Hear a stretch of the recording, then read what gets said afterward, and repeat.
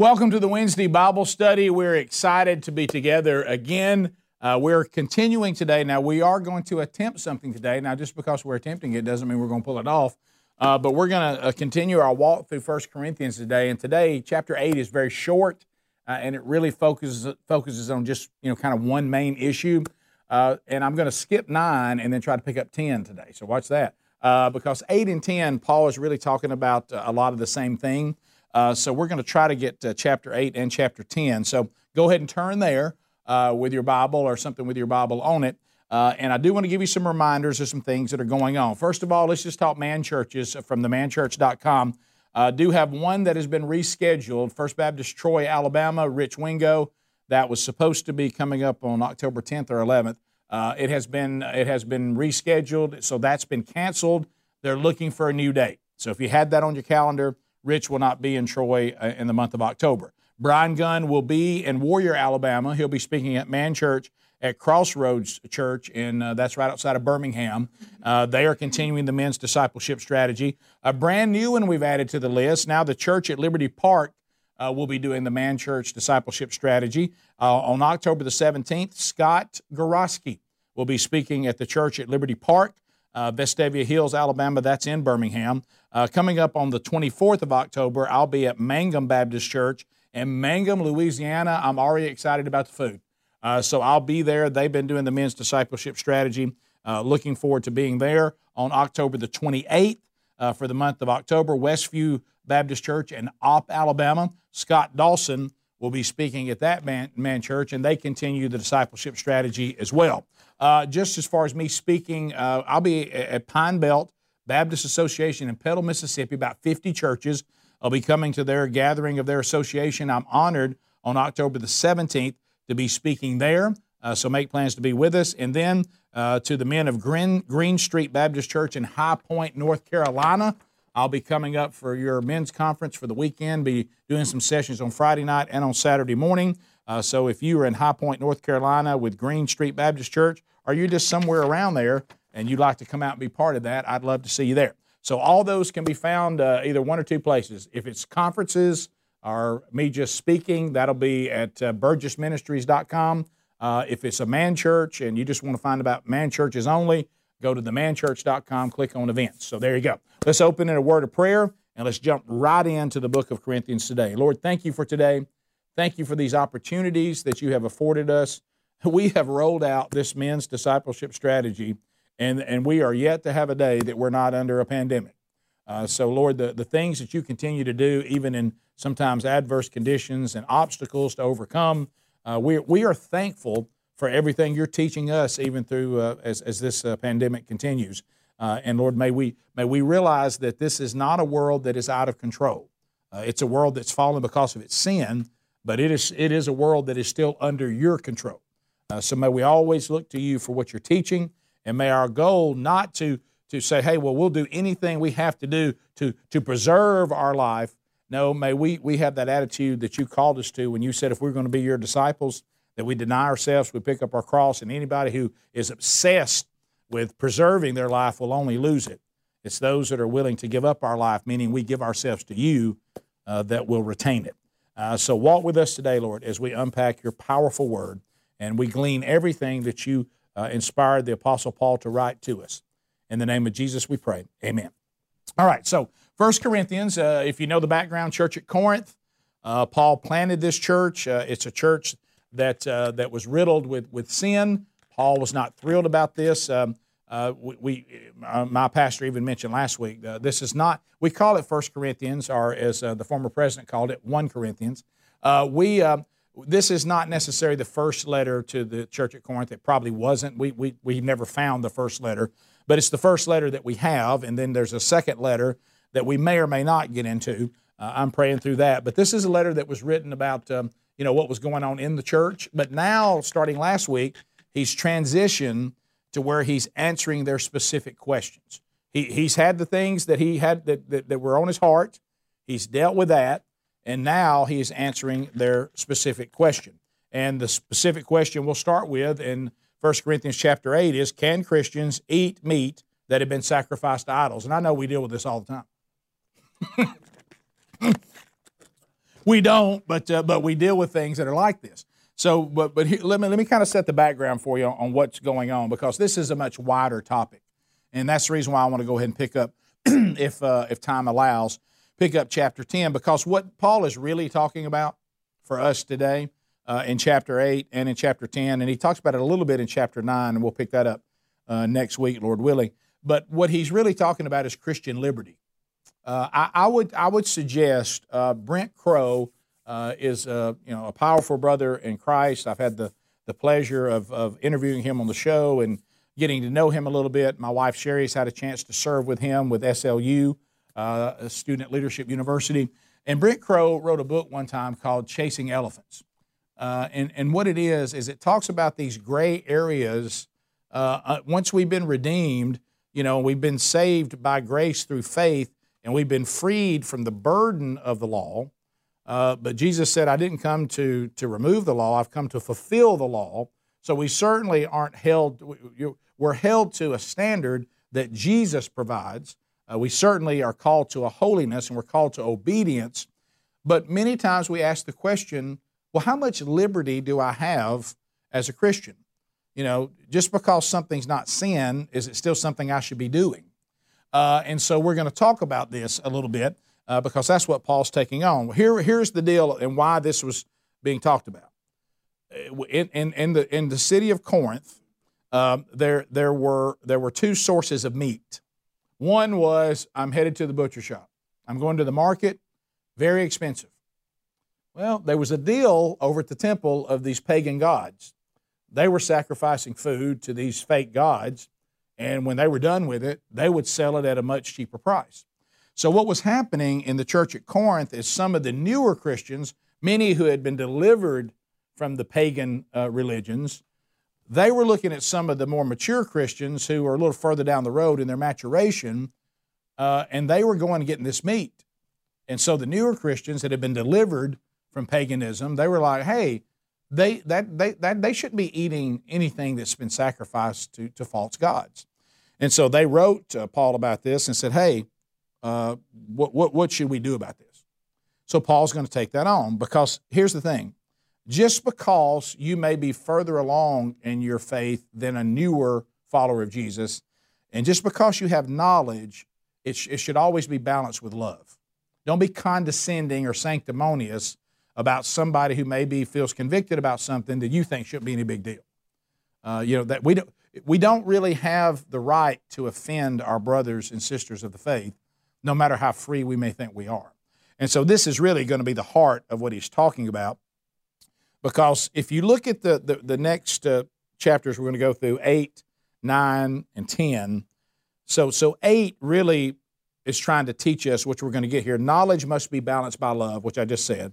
And then 10, if we get to it today, and I think we will, experience must be balanced by caution.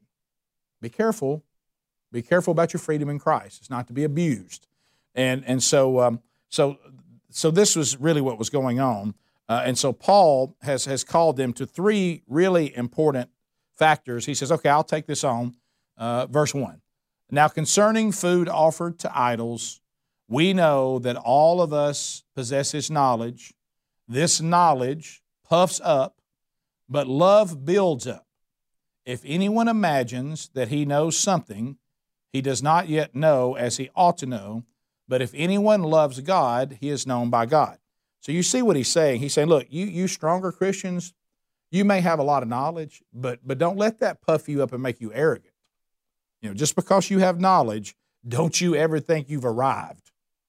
Boy, you ever seen people make that mistake? I think one of the biggest mistakes that we all make in our maturation of the faith is to ever think you've arrived.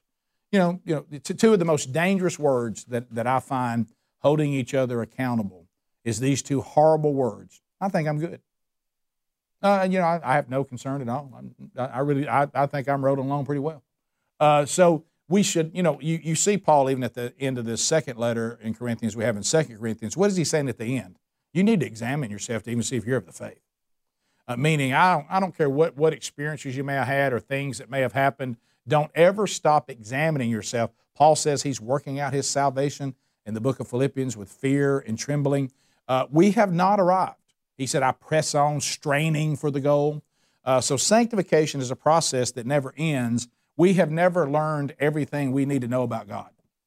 And you know what? I think there may be things, I know there's been things in my life that at one time in my faith I didn't think were a big deal. And the more I grew in my faith, God convicted me, no, I don't like that. You really don't need to be doing that. And I thought, wow, I didn't know that before. You know why? I didn't know as much about him. So this is what Paul is warning against. But then look what he says. He says, if anyone imagines that he knows something, he does not yet know as he ought to know. And he's saying, look, you better quit being puffed up about you thinking that these new Christians think it's silly that they don't think they should be eating that meat. And he said, so listen, you need to be sure that you don't think it's silly. These weaker Christians, they care about this, and what you're saying to them is that, look, how in the world can meat be defiled by something that doesn't even exist? And he says, be careful that you don't talk down to them. If you want to try to reason with them about that, here's the problem. When it comes to us talking to each other and discipling each other, logic isn't always the answer. You know, and these Christians were saying, well, look, I'm just going to tell them straight up. How can something be defiled by something that ain't even real? And they say, well, that ought to be enough. That's not always enough. You don't believe that? Any of you out there have children? Any of you in here had children that were small? You ever tried to just tell them logically they shouldn't be afraid of the dark? Sometimes logic's not enough. Hey, there's nothing in here.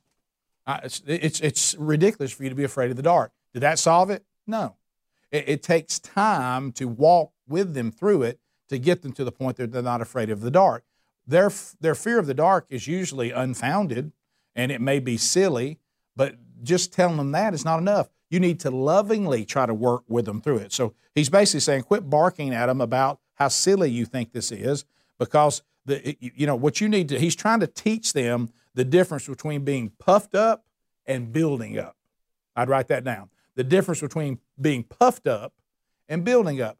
It may very well be that we are correct that somebody's making a big deal about something that shouldn't be a big deal. But our attitude on how we try to correct that is paramount.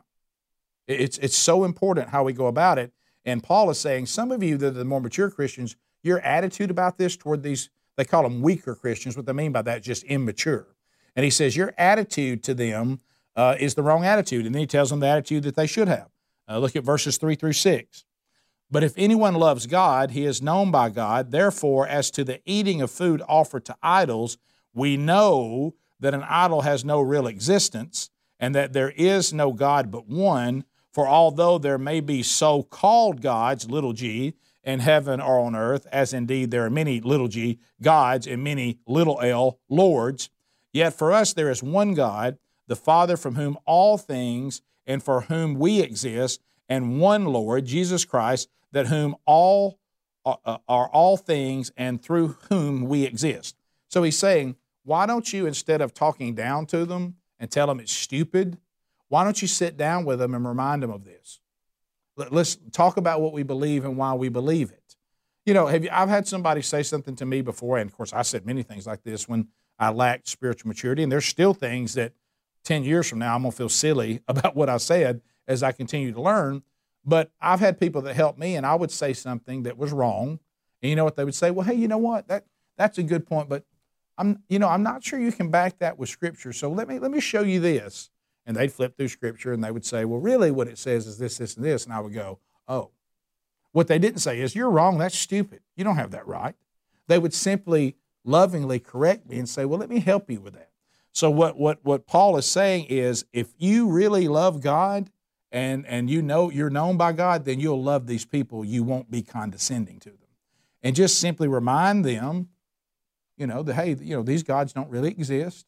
Remind them that we believe there's only one true God. Remind them that they may be saying this is a Lord and this is Lord, but we know there's only one Lord, Jesus Christ, and use it as an opportunity to teach them and to bring it even to a place of worship as opposed to talking down to them. Remember what we said, and we've talked about this in here. I'm putting my fingers up as pillars. These are pillars. You see these pillars? Now, the society that we live in, which is 99% wrong, the society that we live in wants to tell you that one of these pillars is more important than the other. Love is a much more powerful pillar than truth. Or some say, no. Truth is the highest pillar over love. That's not what Scripture says. Scripture says they're equal. Truth and love are equal pillars. You cannot have love without truth, but you cannot have truth without love. And if you have truth without love, it comes across as condescending and sanctimonious. So what he's saying is correct them, but correct them with love, not with an attitude. Okay? And don't talk down to them. I know as men, and I'm sure women feel the same way, but if you want to send a man in the wrong direction, talk down to him. Oh, man, we all hate to be talked down to. And a lot of that's pride, but I'm just telling you straight up, if you want the most out of a male, don't talk down to him. It will get you the wrong response. So you cannot, this is a great one too, truth without love is brutality. Write this down, this is a good one. Truth without love is brutality, but love without truth is hypocrisy. If you don't have love, when you're telling someone the truth, you're not doing it because you're defending God or you care about them. You're doing it because you just want to be right. So remember, truth without love is brutality, but love without any truth is hypocrisy. Meaning, I'm just patronizing you. I don't really love you because I don't love you enough to tell you the truth. I'm a hypocrite. I'm pretending to love you by lying to you and refusing to tell you the truth. We should tell people the truth. And how about this is another one? And boy, I knew this when I was immature in the faith. You cannot force feed immature believers. You know, sometimes we think, I'm going to make a correction today, and by the time we're done with this conversation, you're going to be a giant spiritually. No, if somebody is spiritually immature, it takes time. And you can't cram and fire hose them and force feed them. That does not work. All right, so the next thing that he talks about, so he's given the strategy. The next thing through verses 17 through 13 is he's talking about this conviction or conscience that we are dealing with. And listen to what he says. He says, however, not all possess this knowledge, but some, through former association with idols, eat food as really offered to an idol, and their conscience, being weak, is defiled. Food will not commend us to God. We are no worse off if we do not eat, and no better off if we do. But, now don't miss this, he says, but take care that this right of yours does not somehow become a stumbling block to the weak. For if anyone sees you who have knowledge eating in an idol's temple, will he not be encouraged? But if his conscience is weak, to eat food offered to idols, and so by your knowledge this weak person is then destroyed. The brother from whom Christ died, thus sinning against your brothers and wounding their conscience when it is weak, you sin against Christ. Therefore, if food makes my brother stumble, I will never eat meat, lest I make my brother stumble. You see what he's talking about? What's your priority here? What are you trying to accomplish? Are you just trying to be right? Are you really trying to make sure that you don't do anything that causes somebody else to stumble? Whether you're free to do it or not is irrelevant. I would write that down because I see a lot of this right now, especially love my young brothers. I love them. But I'm going to tell you, there's some arrogant young people of the church these days, and they can't wait to show you how free they are. But what I have to keep correcting them on, you're not free to offend me. You don't have that freedom. So we're thinking, I know everybody's thinking it, one of the things that we may not be dealing with idols that were offered to false gods in your American society. You might, but mostly there probably isn't many places. Hang around, they're coming. But there probably aren't many places where your neighborhood has a temple to some idol and people, put food there and you can get it for cheap. You probably don't deal with that. But what you may be dealing with are things like alcohol. There it is. You can just feel the hush, can't you? He went there. Yeah, I'm going to go there because this probably applies to modern day to alcohol more than it does food. Because what you see here is somebody saying, well, you know what? I think you're stupid to think that Jesus drank grape juice. I'm just going to tell you that right now. And you're stupid for not drinking any alcohol at all because I just think that's stupid. Well, that's the wrong attitude because for that person may say, well, I'll tell you one thing that I'll never commit the sin of drunkenness because I hear this all the time. So you're going to act like drunkenness isn't a sin? Well, of course it's a sin. So you're sure that every time you drink alcohol, you never get drunk. Well, I have self-control. I have the freedom to do this. Well, you don't have a freedom to offend somebody who doesn't drink. You don't have that freedom. If you sit down at somebody's table and that person does not consume alcohol because they've consecrated themselves and said, I will not touch alcohol. You don't know whether that person's been an alcoholic. You don't know where that person just feels conviction that they should not have anything to do with alcohol because they consider that to be them consecrating themselves as holy, that they know they'll never get drunk if they never drink it. Maybe they're just making a commitment. And it may be a commitment that you say, well, that's not necessary. But it's still their commitment, and for them, it is the right commitment. You do not have the right to sit down and try to show how free you are and try to cause conflict by drinking alcohol in front of these people and by ordering it, knowing it's going to get a rise out of them. I see people do this, and I'm going to tell you something, that's sin. And that's what he's saying. The alcohol may not be sin for you to drink that in moderation, but the sin is the attitude you have by ordering it. Now, that is sin. Because what you're trying to do is to make this person uncomfortable so they can engage you in the conversation so you can tell them they're stupid for not drinking. And you don't have any idea. Look, guys, I told y'all the story, the time that because, my struggle has been being sure that I'm not a glutton. My struggle is more with food than alcohol. Now, in my past, I had a struggle with alcohol, and praise God, I was delivered from it. But my struggle is overeating. And so I had a guy come down that I was doing some ministry with. He came from Washington, and we went Washington State. So I took him out to a meet and three because he ain't never been to the South. And do you remember the story? And some of you have heard it. And he was not overweight at all. But, buddy, he started ordering. When the woman came up, because I took him to one of those places where they call you sugar and honey, because you got to go there, right? And she said, Sugar, you want a piece of pie? He said, oh, I'd love some pie. And she said, what do you got? She named about 5 of them. He said, I'll take one of each. And I thought, and I look at the guy with him. The guy's looking at me like he wanted to choke me. So he gets up and goes to the bathroom. He goes, do you realize he used to weigh over 400 pounds? And I said, what? He goes, yes. He goes, you might as well be ordering alcohol for an alcoholic. He goes, this guy has struggled with his weight, and he finally has defeated. He's lost 200-something pounds. And I was like, I didn't know. So here I was. I mean, I'm ordering pies, and let me tell you, he really took to fried okra. But what I'm saying is, I didn't know. You know what I mean? So for him, I was really putting him in a bind. And so this is one of those things that he's trying to say. And he says, the way people come under conviction may depend on how strong they are in the faith. He's saying sometimes people don't come under conviction because you're not strong enough yet in the faith for this to convict you. And he says, so the more spiritual knowledge that we know and act on, the stronger the conviction of the Holy Spirit becomes. Have you noticed that? I have. My sensitivity to sin now is 20-fold what it was even 10 years ago. And I assume that's going to continue as I become more and more sanctified. So he says, he said, remember, there are some people that are just babies and they have to be guarded. He said, now there are some people, they're not babies, they just refuse to grow.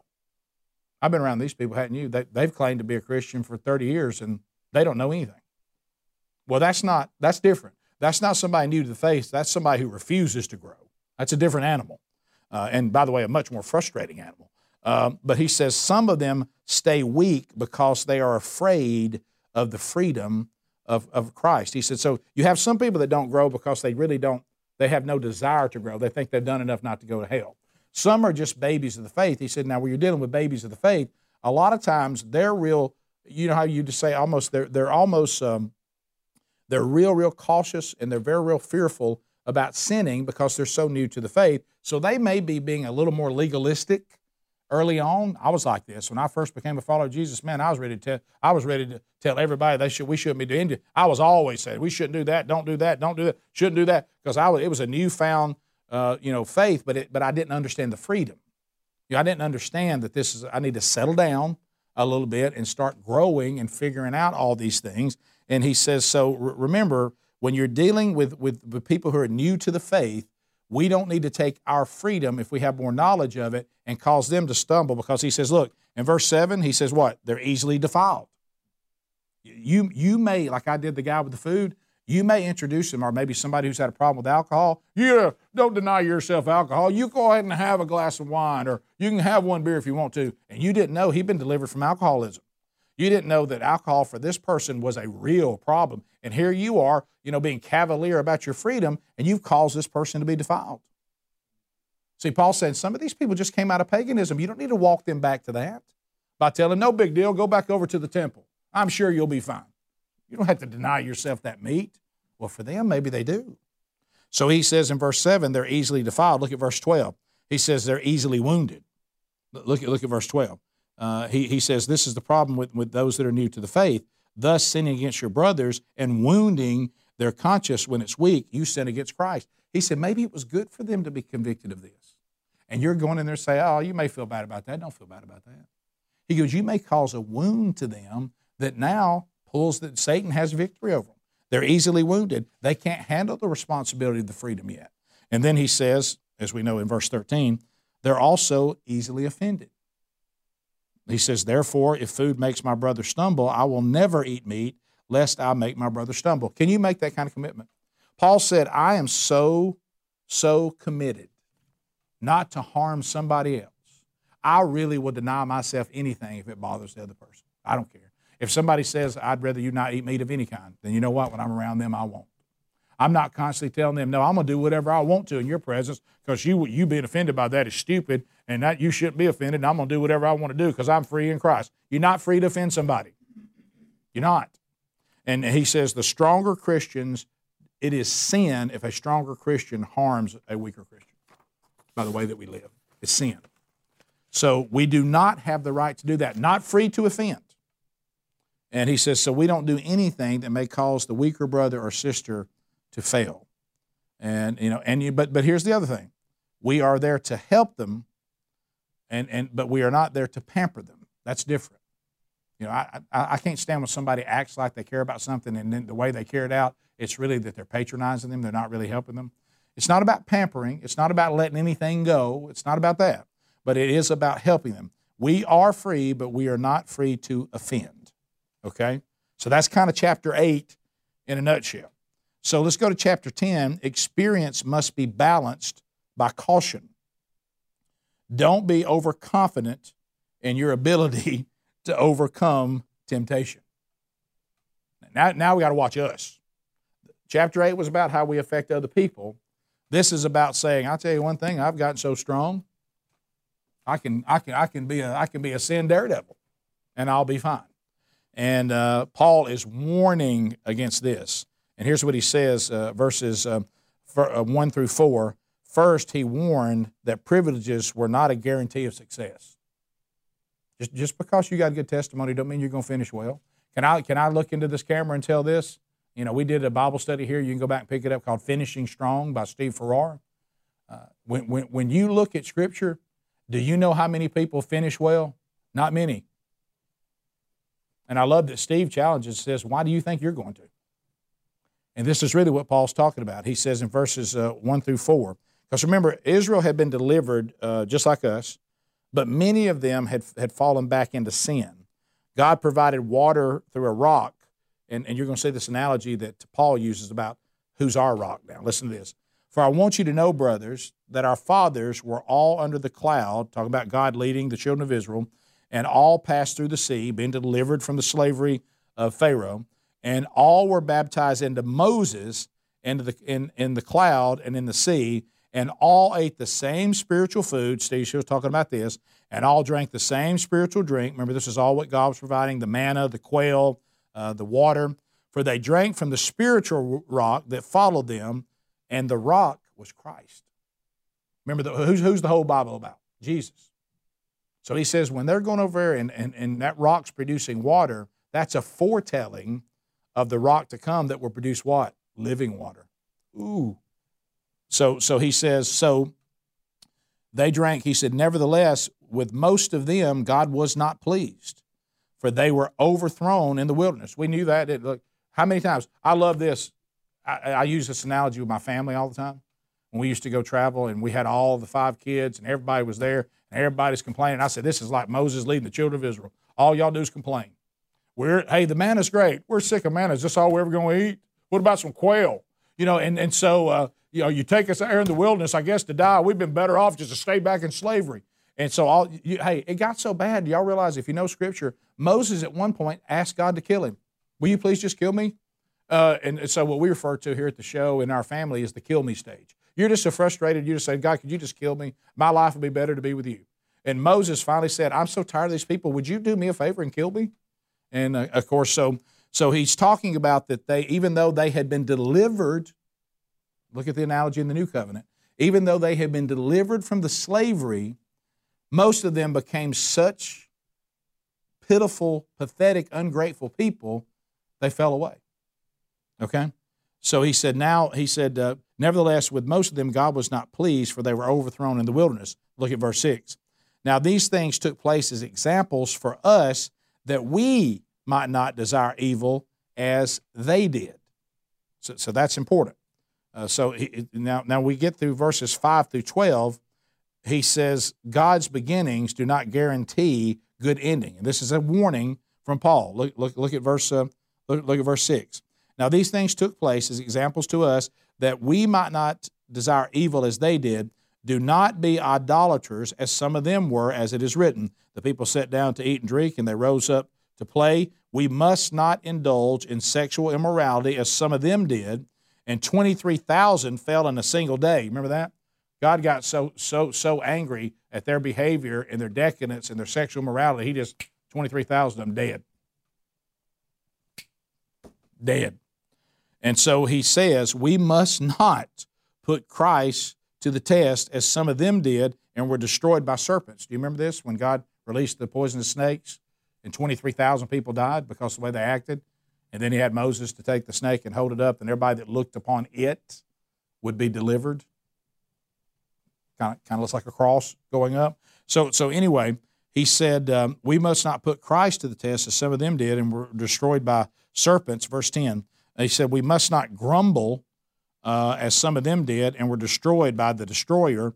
Now these things happened to them as an example, but they were written down for our instruction, on whom the end of the ages has come. Therefore, let anyone who thinks that he stands take heed, lest he fall. Don't ever think you've arrived. Don't ever think that you have done enough, that there's no way that anything could happen. Now, when I look at the downfall, I literally sent out a letter today to the entire staff of themanchurch.com because of something that I experienced out on the road and that God allowed me to see. And basically what I was allowed to see was that don't ever forget that the adversary will destroy this ministry like that, and he would love to do it. So don't take the attitude of Peter. Remember this? Jesus walks up to Peter and says, hey, Peter, heads up. Satan has petitioned my Father, and he wants to sift you like wheat, and I pray that your faith may not fail. And what did Peter say? Ain't going to happen to me. I'll never let you down. And Jesus said, yes, you will. Now, praise God that Peter's test then was a failure. And praise God, on the other side of the cross, Jesus came back and restored it, and we talked about it in here. But at that particular moment, for us to learn, Peter said to Jesus himself, bring it on. Satan sifts me, I ain't going to fail. And he was wrong. So if we have this attitude, bring it on, whatever it is. No, what we should say is, Lord Jesus, please may I cling to you. In every single ministry that I have seen fail, I see two things. And some of these didn't surprise me. Some of them greatly surprised me. But I still saw the two things. The leader, the face of the ministry, began to surround himself or herself with people who were enamored with them. At one time, they had people around them who held them accountable. I guess those people got on their nerves, and they left from being people who hold them accountable, and they became fans.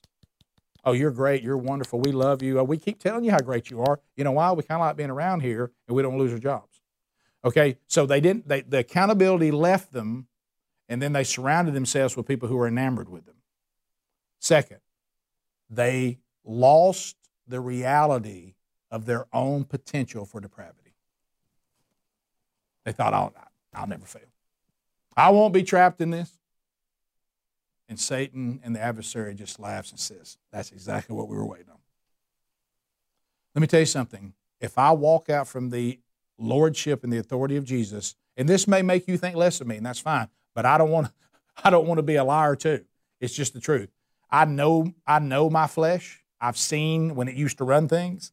It's not dead yet because I'm still alive. Now, my spirit's alive, and if I feed my spirit, it always defeats the flesh. The flesh doesn't win like homecoming games anymore, but it's still there. Paul talks about this in Romans chapter 7. If I decide to step out from the authority of Christ for even a moment, I am capable of anything. And all the things that God has given me responsibility over can come crumbling down like that. Because all this ministry that any of us have is Jesus. It ain't about us. And when we start thinking it's about us and the kingdom of God just could not be advanced without me. Like I've told you 1,000 times, the things that he has given me responsibility over, I don't even think I was his first choice. He says, let me use somebody that knows he can't do it. But if I ever get to the point that I think I can without him, really the things we're seeing right now is because of the things I'm doing. You know what? Look for me to embarrass Jesus pretty soon when that attitude creeps in. I've seen it over and over again. And this is exactly what Paul is warning us about. Don't you ever think that you have arrived. Just because you've started well in your faith does not mean you're going to finish well. Have we seen that? Over and over again. And we should live in a healthy fear that we don't do anything to sin against God. What always stops revival, either in a community, in a country, in a church, in a nation, revival is always stopped by the same thing. Personal revival, sin. It always is. It's the same thing every time. Our study of the Calvary Road, Roy Hession. So he's saying that, now this is where some of you, I know, you're thinking, is Paul suggesting, Rick, is Paul suggesting that someone can lose their salvation? Different commentators say different things. I know different denominations say different things, but here's what we know. Paul's warning against it. This is what we know. Now, here's what is undeniable. Paul is absolutely saying that if you fall and you drift, you've lost your reward, for sure. And he's also saying that if you do this and you think you've arrived and you start sinning against God, his wrath is coming on you. He's going to take you out. We've seen that over and over again. How many times do you think when you see these moral failures and they finally go public, I just think in my mind, God tried. He kept hoping they would just admit it on their own. He kept hoping they would repent and come forward, and they never did. And what does he do? He takes them down. Let me tell you something. When you start saying that you represent the Lord God Almighty and you're living a double life, he's going to get you. And sometimes the way he gets you is he just turns you over to the adversary and says, have at him. And down they go. He's patient. Boy, he's long-suffering. We need to be thankful for that. But that doesn't mean he never gets to the end of it. What does he say in the prophets? I will not be mocked. And I love what he's saying. Do they not know I see what they're doing? Do they think I can't see them blaspheming the altars? Do you think I don't see them going after other gods? They think I don't see this?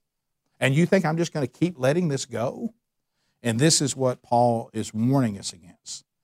And this was a great thing I saw when someone said, just because the law has been fulfilled in Christ, it was one thing to sin against the law.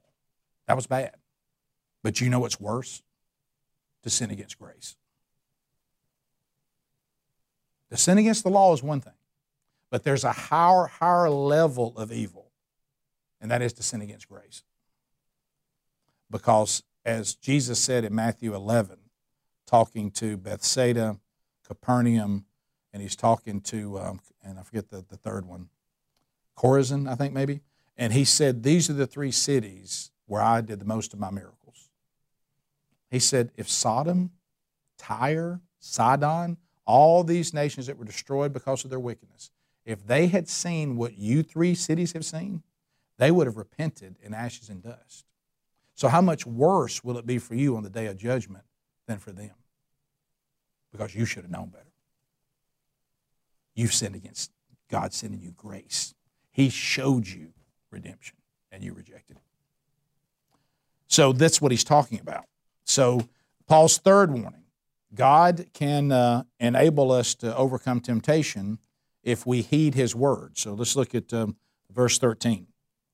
This is, by the way, we're getting into some verses now. You know, there's a lot of verses in the Bible. We've done our list of those that are completely misinterpreted and used in a terrible way.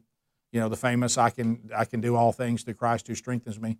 You know, it's on run through signs, as if somehow that Paul's talking about God's going to give us victory.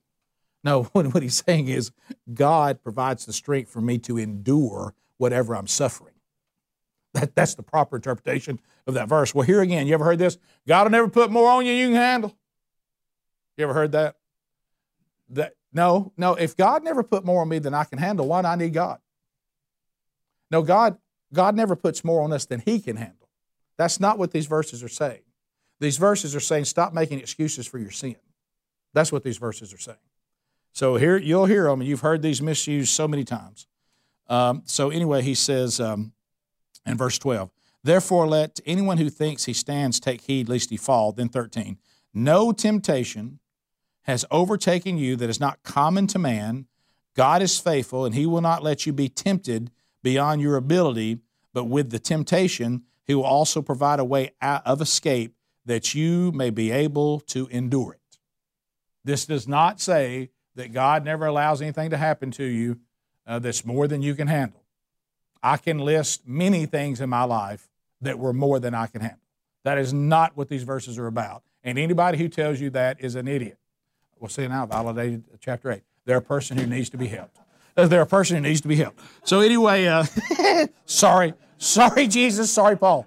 But anyway, they're a person who needs to be helped. They're a person who needs to be lovingly corrected. That's right. What they're saying, what Paul is saying here is you can't make an excuse for your sin. He says if you belong to Jesus and you have the power of the Holy Spirit, there is no temptation that comes into your life that's stronger than God. Amen. If you go and sin, you wouldn't sin because you wanted to. James talks about this. He says, you quit blaming stuff on the devil. That's just you. The devil can't be everywhere. He doesn't say, I'll tell you one thing, I got to go stop that Rick Burgess today.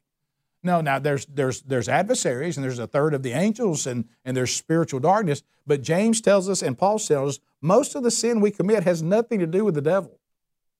And it certainly doesn't have to do with the inability of God to deliver us from it. We sin because we want to. It's our flesh. We just give in, and we're not feeding our spirit. We sin because we love sin.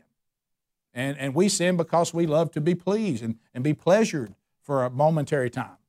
And so what he's saying is don't blame God for your sin, because we know that God tests us. That's back to the misinterpretation of these verses. He absolutely tests us. I can give you so many verses about that.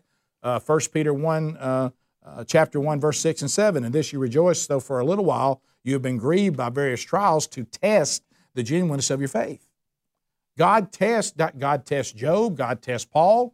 Your faith will be tested. Adrian Rogers said that this morning as I was driving into work. He said any faith that refuses to be tested is a faith that can't be trusted.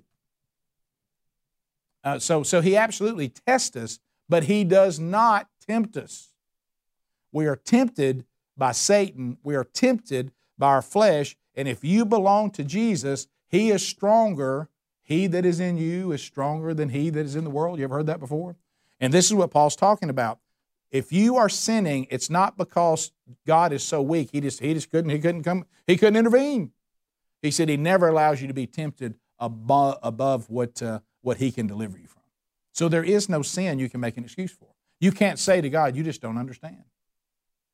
No, what He says is, I could have delivered you from the sin. You just chose it. So He says, if you have become lofty and thinking you're so spiritually mature that you can go out there and be a sin daredevil, He says, look, God is faithful, and He will not let you be tempted beyond your ability, but with the temptation, He also provides you a way of escape, and that you may be able to endure it. Can I tell you this? Every major sin in my life, God always gave me an out. I just didn't take it. I can literally remember sitting at a red light and going, if I turn right, I know where I'm going. If I would just turn left and go home, this wouldn't happen. And the Lord sitting there saying, I'm giving you a left here. You could just turn left and go home. And if you would turn left and go home, it wouldn't happen.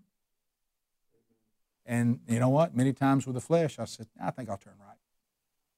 And you know what that meant? I still don't think you're better than this. But see, now I turn left and go home because I've discovered he's better than any sin I would have committed. Amen? So he talks about this. So now in 14, let's look. So let's be sure we get that right. And I apologize for what I shouldn't have said there. But he says that we have to understand that there is no sin that is stronger than this. Freedom must be balanced by responsibility. We have freedom in Christ, but we are not free to harm God and to embarrass God. So we've talked about this over and over again. So let's go to 14. Therefore, my beloved, flee from idolatry, flee from it. I speak as to sensible people. Judge for yourselves what I say. The cup of blessing, the cup that we bless, is not a participation in the blood of Christ. The bread that we break is not the participation in the body of Christ. He's asking them, is that not what we believe? He says, so when we sit down for the Lord's Supper, we take the cup, we bless it. He goes, is this not participating in the blood of Christ? Jesus said, yes, it is. And he says, the bread that we break, is this not participating in the body of Christ? Yes, it is. That's what he told us. He said, because there's one bread, we who are many are one body, for we all partake of the one bread. And he says, so when he was telling us on the Last Supper, he says, don't ever forget what I did. When you drink of the cup, that represents my blood. When you eat of the bread, that represents my body. And here is Paul saying, did we not all agree that that's what we're doing here? Are we all not one in this? And he says, consider the people of Israel. Look in 18. He says, are not those the ones who eat the sacrifices, participants in the altar? What do I imply then? The food offered to idols is anything, or what an idol is anything? No. He said, I imply what pagan sacrifice they offer to demons and not to God. I do not want you to be participants with demons. You cannot drink the cup of the Lord and the cup of demons. You cannot partake of the table of the Lord and the table of demons. Shall we provoke the Lord to jealousy? Are we stronger than He? I mean, this is a pretty big warning that He's given. He says, no. We need to be very, very careful, and you see this in Paul talking in other letters. When we enter into this Lord's Supper, when we start taking the elements and we start remembering it, you know what he's saying? Because he just talked about being tempted by sin. Don't bring sin into this. If you sit down and have unrepented sin, he says you won't be sitting down to a table with the Lord. You'll be sitting down to a table with demons. He said, because what do you think you're stronger than God? You think you're going to walk into the presence of God and walk into these holy sacraments toting sin? He says, no. He says, when the children of Israel began to go to these sacrifices that were at the altar to gods, he said, I'm implying that the pagan sacrifice, what they offer, they're offering that to demons. It's not, if you go in there and you say this is a false god, what you're really saying, anything that's not God is demonic. So he goes, this is not a minor thing. So now let's look at the new covenant. We would do the same thing if we bring sin into us sitting down. Are we not sitting here talking about the blood of Christ, which what? Delivered us from sin? Are we not talking about the body of Christ? Yes, that was given for sin. So if we walk in here like somehow we can do whatever we want because we're stronger than God, he said this is going to bring, because what did God say? I'm a jealous God. I don't share my glory with anybody. And he certainly doesn't share his glory with sin. He says, so we need to take this very serious. And then he goes on to say, let's do all things to the glory of God, beginning in 23. All things are lawful, but not all things are helpful.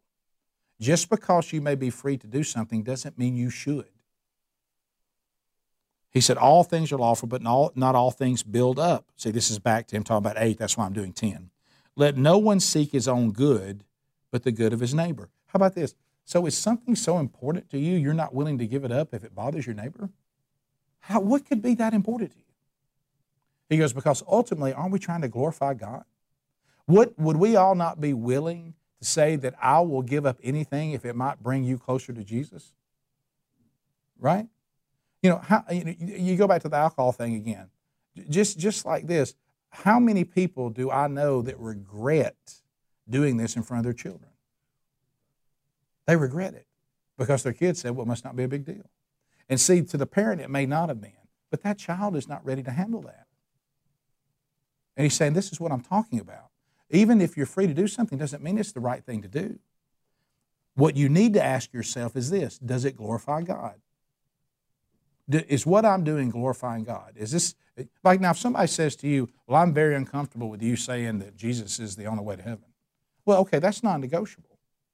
But if somebody says, I really wish you wouldn't eat pork in front of me because, I grew up, a Jewish family and I do believe that Jesus is Messiah, but I'm still Jewish and I don't like for something to be in front of me that isn't kosher, and I'd prefer not to be around pork. Is a pork chop something that you say, well, I got to tell you something, I can't live without that. I'm sorry, you just have to get over that. No. He said, what in the world is so important that you can't give it up for the glory of God? So he goes on and he says, let no one seek his own good, but the good of his neighbor. Eat whatever is sold in the meat market without raising any questions on the ground of conscience.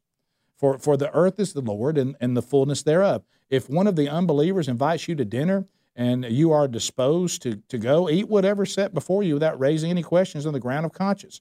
But if someone says to you, this has been offered in sacrifice, then do not eat it for the sake of the one who informed you and for the sake of conscience. I do not mean your conscience, but his.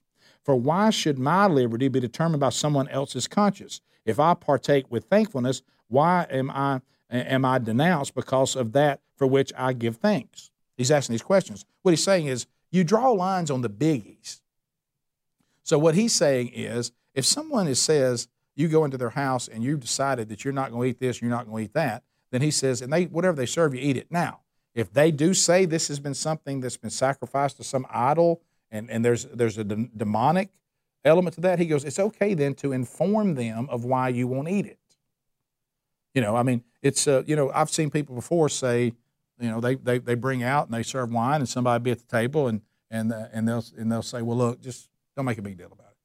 And then the person will say to them, would you like some wine? The person says no. And then they go, well, why not? Act like they're offended. When the person looks back and says, I had a real problem with alcohol and I was an alcoholic and, I was delivered from that through my redemption. So for me, and it's certainly fine if y'all want to have that, I'm not, but for me, I can't do that. Well, most people will respect that. But what you don't do is act like that everybody in there is going to hell if they're having a glass of wine, and that's why you won't have it. He says if you'll take the time to say, here's why I think this is the wrong thing, then that's fine. He said because he goes, I won't be denounced because of my conscience. He goes, if I take what they give me and it's something wicked, like say you're in a place like with this Halloween thing coming up. If you don't have to go out and be sanctimonious about someone who's dressing their kids as witches and the devil or serial killers.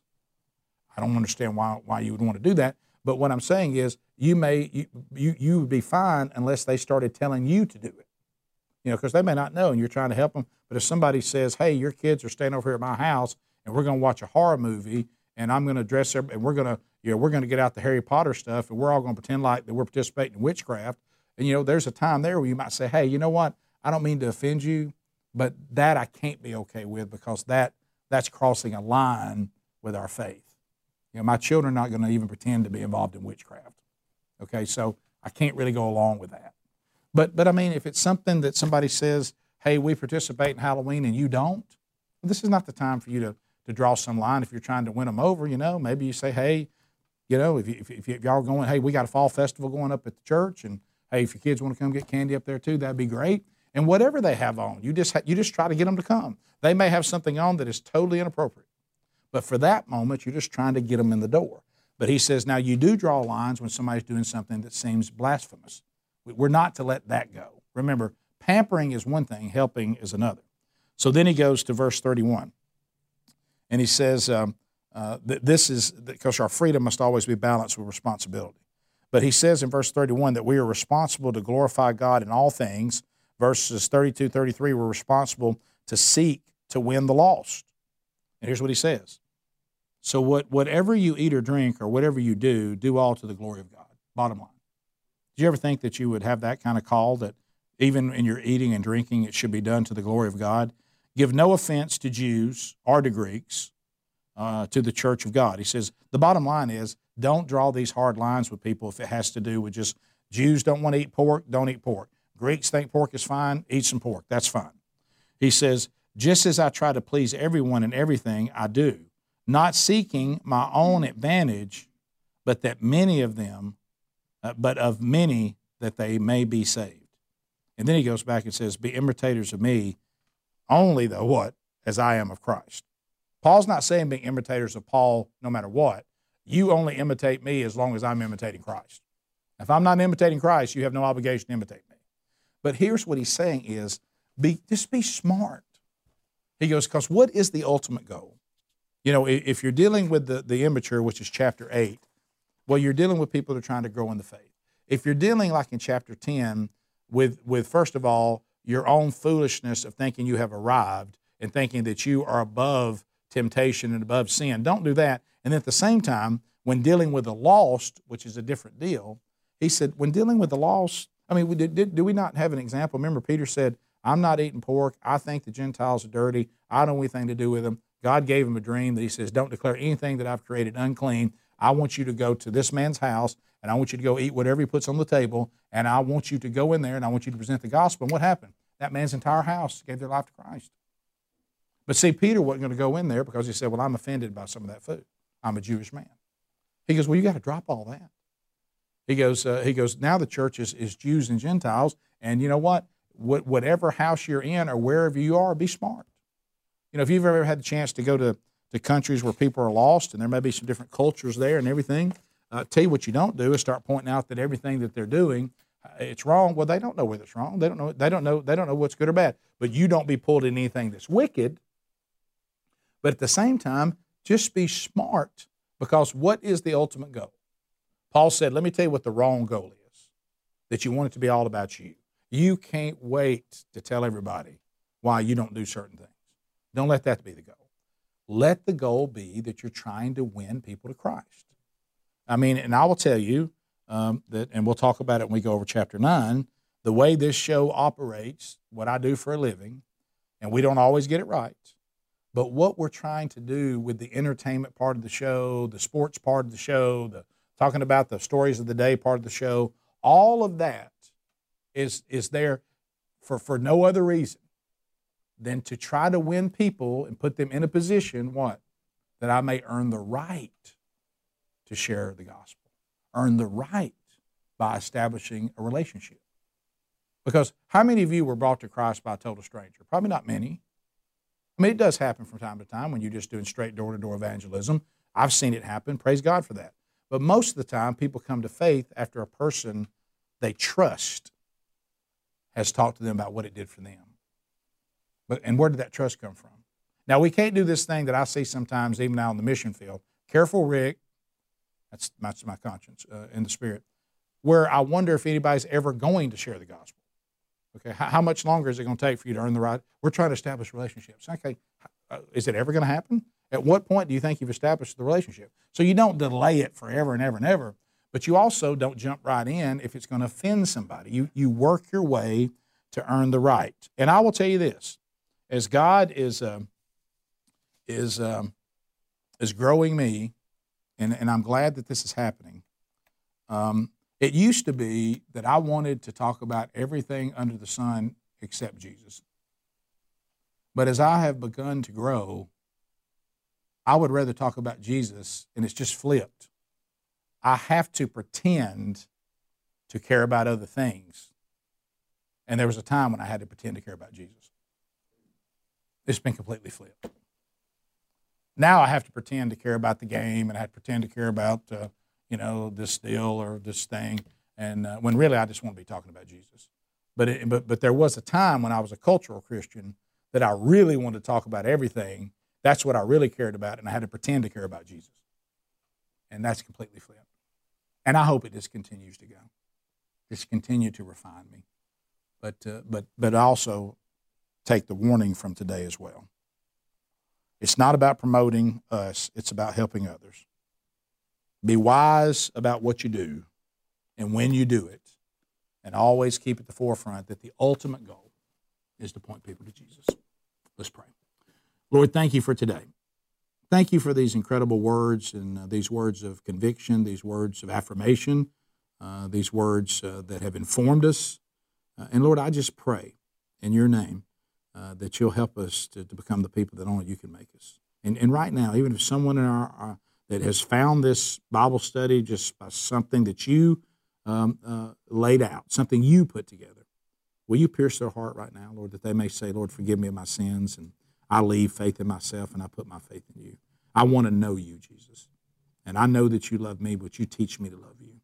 And Lord, if anybody here needs to, that I can help them with, Lord, that they'll just reach out to me, either rick@rickandbubba.com or rick@burgessministries.com, and then you give me the words to help them. In your name, Lord, we pray. Amen. Thank you for your time. Talk to you next week.